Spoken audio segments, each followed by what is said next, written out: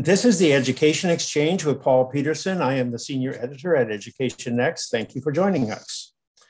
As the school year came to an end last June, Education Next did a representative survey from across the United States. And according to the parents that participated in the survey, about half of all US children were attending school full-time in person, but another half were either learning online or splitting their time between in-person and online learning, something that's called the hybrid approach.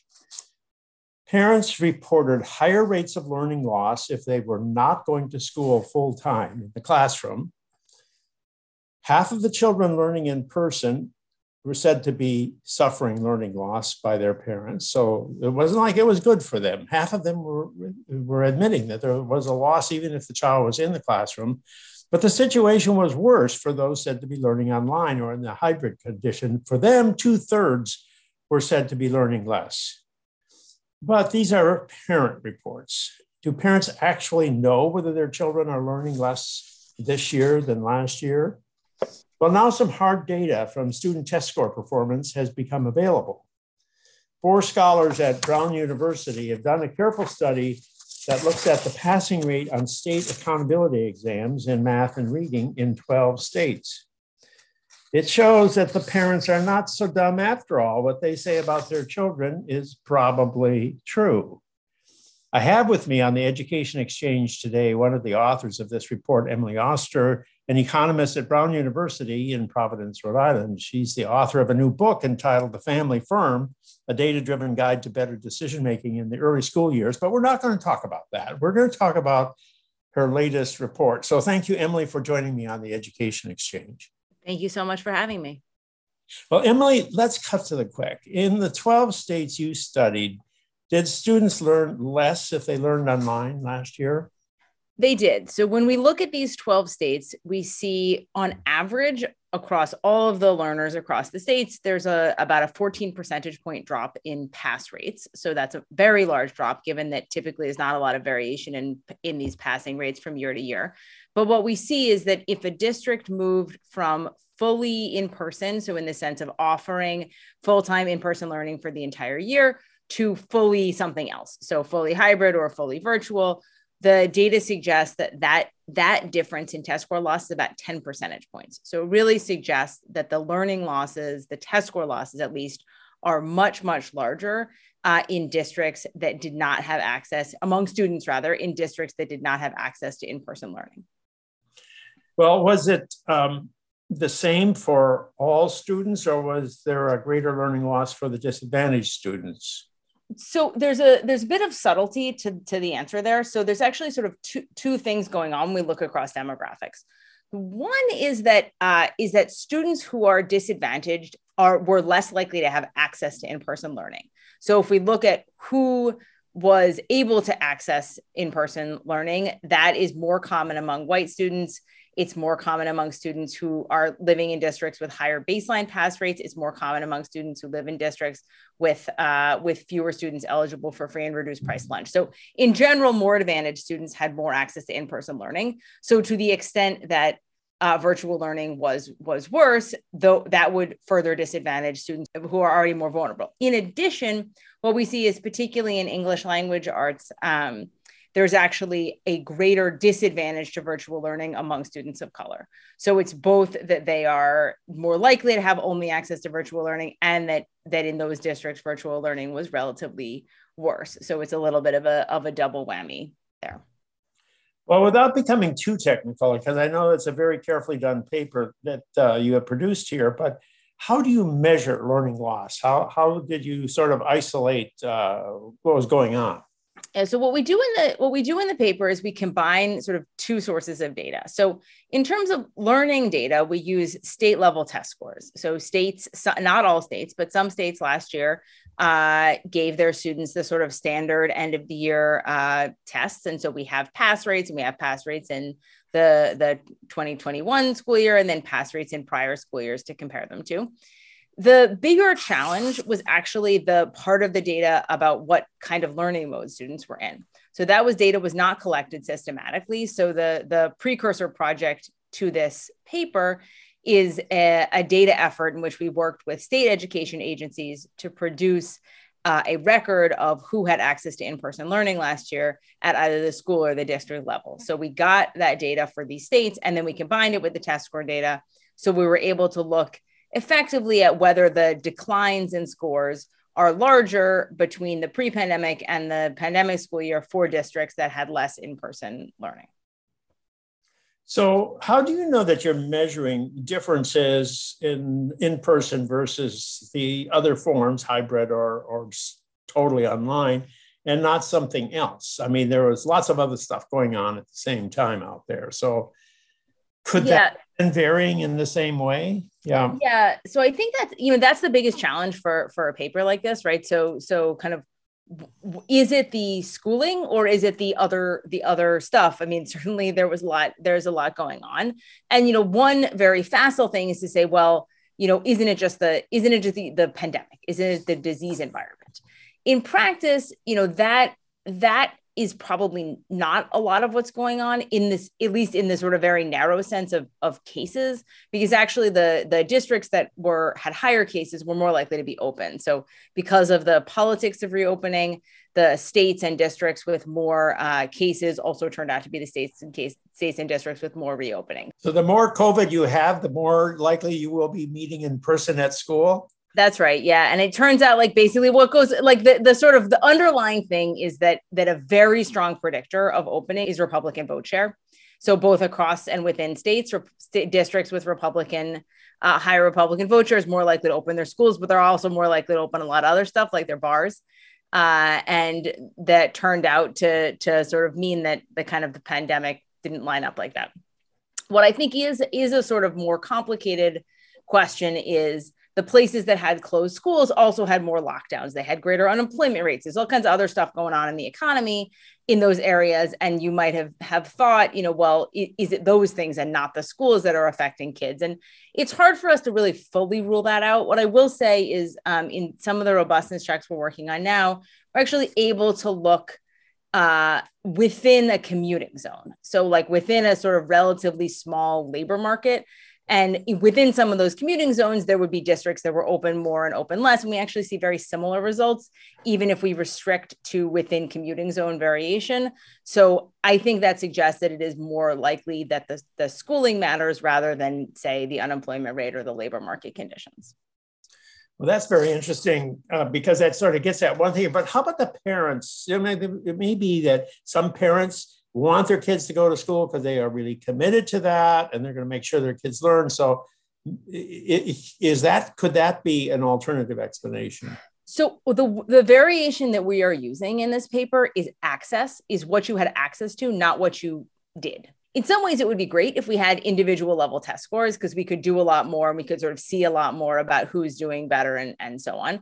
But the variation that we would still want to use is probably what people had access to. And so really what we're focused on here is what we're saying is that the districts where people had access to in-person learning, whether or not they opted into that, are doing better. In practice, when a district had access to in-person learning, more of their students went to in-person learning, obviously, than if they did not have access to it.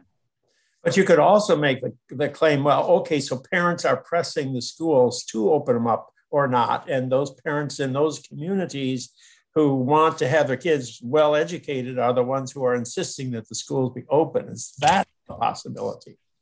Yeah, it's interesting. Yes, it's possible. You might have thought that if it was something sort of fixed about the parents like that, like sort of their interest in education and so on, that you would also see other differences over the sort of pre-pandemic period, that you would see those places being places with more growth in test scores in the pre-pandemic. And we kind of don't see that. So, it's a little bit hard with data like this to say, yes, for sure, it is all about the opening mode of schools.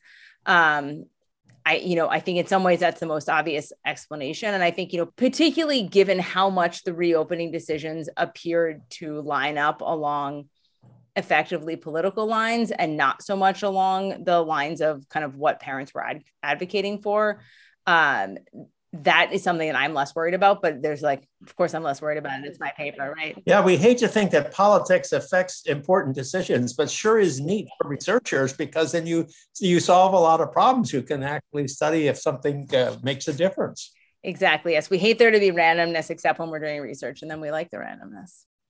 So, well, what states did you study? So the states in this data are in the paper are Virginia, Minnesota, Massachusetts, Nevada, West Virginia, Colorado, Ohio, Wisconsin, Connecticut, Rhode Island, Wyoming, and Florida. Well, that's a lot of states there. That's 12 states. 12 There's states. another, 38 states out there. Why didn't you study them? So there's a few different reasons. So one is there's a couple that we're adding, Mississippi and Arizona, that we just hadn't had the data yet for.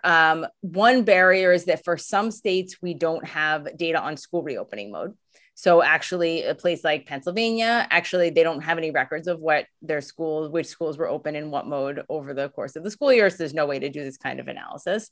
The other piece of it is that actually a lot of states either didn't do these tests at the end of the school year, or they did them, but the participation was so low that it's basically impossible to analyze them. So New York had some testing at the end of the year. Participation rate was about 40%. You can't really analyze when you're only seeing 40% of the students. So we limit it to states where we have, very high participation rates. Well, so that's you did what you could, obviously. We did what we could. That's what we got. But how about generalizing from the states that you did look at, which tend to be smaller states? I mean, you don't have California or New York or New Jersey or Washington. There's a lot of big states out there that aren't in your study. Do you think there's how confident are you that you can generalize to a larger population? I'm not sure. So I'd say sort of a couple of things about that. So one is I'm not sure why the size of the state would be especially relevant to the sort of size of this effect. I mean, it could be. I just don't, doesn't strike me as a sort of obvious, as an obvious confound.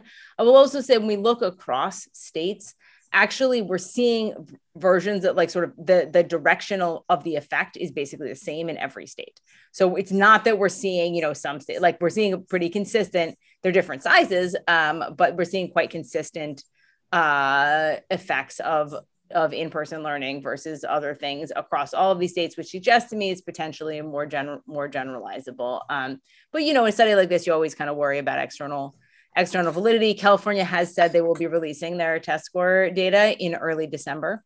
And as we do this interview, it is early December. So we are eagerly refreshing their webpage every day to find out when they release it. Yeah, well, that'll be fun to see what happens in California. A lot of people are talking about what's going on in California. But now the number of students participating in the testing this year in 2021 school year was quite a bit less than in previous years, even in these states that you looked at. So so that's going to change the picture. You're not comparing apples to apples here. And the question comes up, are you overestimating this problem or are you underestimating this problem? Because I could see an argument either way. So really the sort of question there comes down to here, again, I think you're exactly right. We're seeing drops in participation. So it's sort of typically these tests would have participation rates like 99%. And, in a bunch of these states, we're seeing participation, 90%, 92%, so it's not 80, it's not 50%, but it's not 100%. And so then the question is, who is not participating? That's really what we want to address. When you look across demographics, what we are seeing in the data is that the students who are not participating tend to be the students who we'd expect to perform worse on the test. So it's more like, so we're seeing bigger drops in participation in English language learners and kids who are in special ed, in students in districts who are sort of otherwise have been performing more poorly. That would suggest that actually, if that sort of pattern held up, that would suggest that actually we're potentially underestimating the size of these declines and the impacts of virtual learning. In the paper, what we do is we try to be a little bit agnostic about bounds. And so this has been updated. Bounds. What do you mean by bounds? I know that word bounds, but but our right? audience needs to be told what you mean by that. Yeah. Okay. So there's kind of there's two extremes. So bounds really just another way of talking about extremes, right? So there's sort of two extreme things that could happen. If you have like 8% of the people who didn't participate, one extreme is they could have all failed. And another extreme is they could have all passed, right? So we just have a binary thing. It's just, did you pass or not? So we could have an additional 8% that failed, or we have additional 8% who passed. And so what we do in the current version of the paper is we look at what would these learning losses look like? What would these effects of virtual learning look like if we assumed one of those two things? And in fact, what we find is even if you take the kind of most extreme case sort of against the learning loss, even if you assume that everybody who was not tested would have passed, which again, I think is pretty inconsistent with the reality of sort of who we see not tested. But even if you take that extreme assumption, we're still actually seeing reasonably sized test score losses and larger losses in places that are having more virtual learning. Well, I notice here that you see bigger effects on math and on reading. In fact, among white students, I don't think you saw a significant decline in reading. You did see it for non-white students, but in math, you found it for everybody, and it was a bigger effect in math. So why such a big effect in math and not so much of a big, not less effect in reading? So that result is consistent with what we'd see, for example, in some of the charter school kind of papers, which is that we just generally see that school seems to matter more for math performance than for ELA performance. Just that like the math scores are more flexible around these kind of changes. I'm not sure my guess is that is something like that is what's going on here. I don't know precisely what the mechanism is. I have like kinds of speculation, which is that, it may be easier for parents to scaffold the kind of learning in English relative to math, because in part, the way we ask kids to do math these days is actually pretty specific. And so it may be hard for me to sort of help my kid learn that, whereas learning, helping them with reading is something many parents know how to do. So I think it's but that's largely just speculative. I think this is in line with what we've seen in other settings about how responsive these two kinds of scores are to different inputs. Well, I think more parents read to their children than do math problems for their children or help them with math problems. I just think it's more fun. That's true in my house for sure, right? Or my grandchildren. Right? Yeah. So now, but tell me, what do you think are the policy implications of all of this? What do you conclude? What do you infer from what you've learned? So I think I would take sort of two things. One, and I think we already kind of know this, maybe this really reinforces, there's a lot of work to be done over the next, not just the next, 6 months, but really over the next several years in terms of ameliorating these learning losses. I think we'll see some continuation of this through the next school year. I don't think it's going to be as extreme. I certainly hope not. But it's going to take some time to recover this. And we're going to need to continue to have thoughtfully used resources to try to do that. And so I think to the extent that we see these losses are larger in places that were less in person, it suggests something about targeting, and that those may be districts that are going to need more resources, more help than others. So I think that's kind of one piece of it. I think the other piece is that, honestly, there's still discussion about moving to virtual learning some of the time. We're starting to see school districts move to 4 days a week in like a regularly, and, make changes that are sort of start talking about, is this, should we close schools for a few weeks? And it's like, I think this really suggests that's really costly. And that should not be our first line of defense, particularly because it does not seem to affect the COVID rates. But, so there's a sort of like, I don't know what the benefit would be, but it certainly seems like the costs are big. Well, one thing you find, and we also found this when we asked parents, is that it didn't make any difference if it was total online learning or if it was hybrid or split, 2 days, 3 days, whatever. If you didn't go to school full time, all the other alternatives seem to be harmful for the education of the children.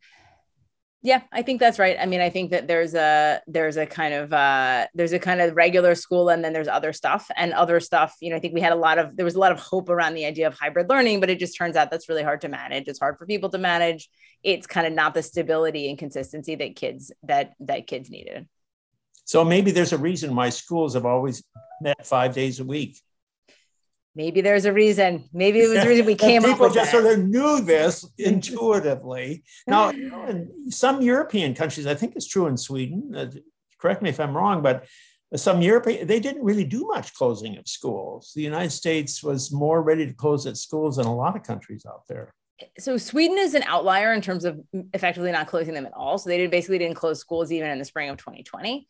Almost all the other European countries did close their schools in the spring of 2020, but they largely opened them, even as early as the summer of 2020, and then certainly through the school year last year. So they've been sort of like, there's been some, in and out at various times with lockdowns, but by and large, that's been, kids have been in school. And I think another way to see that is it really was a priority. So in a lot of European countries, they really did put schools in a sort of like, they should be the last thing to close and the first thing to open. And so, we're going to have schools even when we are not having virtually anything else. Whereas in the US, we didn't really take that tack. And so there were places that schools were open, but everything else was also open. And then there were places where schools were closed, even while other things were open. And so we sort of didn't prioritize schools in the way that I think some of us thought we should have. So, yeah, no, it does make the case for saying close your schools last, not first. Yes. That's what I think is one of the sort of, simple, basic storylines that emerges from this. But now some people are claiming that these losses are going to be temporary. I just heard a very well-known economist, education economist even, claim that students are going to make up this loss, that this is, you lose something this year, you'll make it up next year. Is there any evidence for that proposition? I think that there isn't any particular evidence for that. I think it is likely that some reasonable share of this will be made up, in part because it seems unlikely that we're going to end up with a 14 percentage point drop in math. And, once you've got kids in school and you can start sort of scaffolding them and kind of supporting their learning and backfilling, we're likely to make up some of that.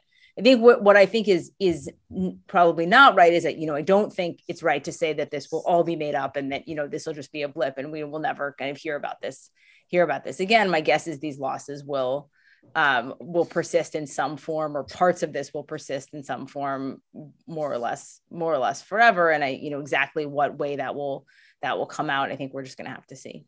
Well, there are some studies out there that show that wartime depresses what happens for the generation that's right in school at the bad moment. Really has a negative effect when schools close during wartime. And also prolonged strikes in Latin America had downstream consequences. So there's some evidence out there that the long-term effects can be detected and they're negative. Yeah, absolutely. And I think the other thing we may see is, to the extent that for some high school students, the move to virtual learning was pretty much a move to leaving. We could start to see sort of more, basically just people who forever have lower educational attainment because they kind of leave the schooling system and don't return. Well, I hate to end up with a technical question, but I was going to ask you a question about the passing rates. They're different from one state to another. The standards vary. Some states have very high standards for you to pass, and some have low standards. How can you combine this all into one study? It's a good question. And there's probably different things we could do about sort of standardizing the pass rates. I think that the approach we wanted to take was basically to sort of show the data as it is and say, look, we're combining them. And yeah, that's assuming that kind of a percentage point change in pass rate is sort of similar, but also let me show you how this varies across, let me show you the effect within different states, and kind of try to be just like very visual about the data. And then people can sort of look and maybe pick out a little bit for themselves, like, okay, I'd rather take this number than this number, which is okay. Yeah, no, I think the fact that every state suffered a loss, right? That sort of, seals the deal, I think. I think that for me, that was pretty compelling. Like the one place we see the very tiny losses is Wyoming, because effectively nobody's virtual in Wyoming. So, but then there is Virginia. Everybody's interested in Virginia these days because the politics got involved there, and everybody is blaming the victory for the Republican on the fact that the schools became the issue. And your report shows that I think Virginia is an outlier in certain, huge outlier, particularly in math.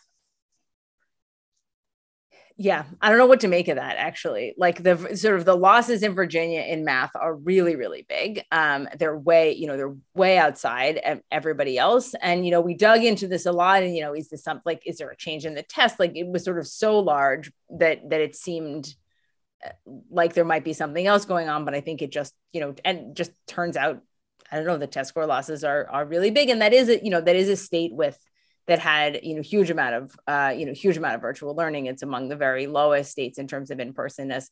This is part of the reason I'm very eager to get the California data, because California is probably the state in the nation with the lowest amount of in-person schooling over the last year or so. So sort of seeing what happened there to their test scores will be an interesting thing to add.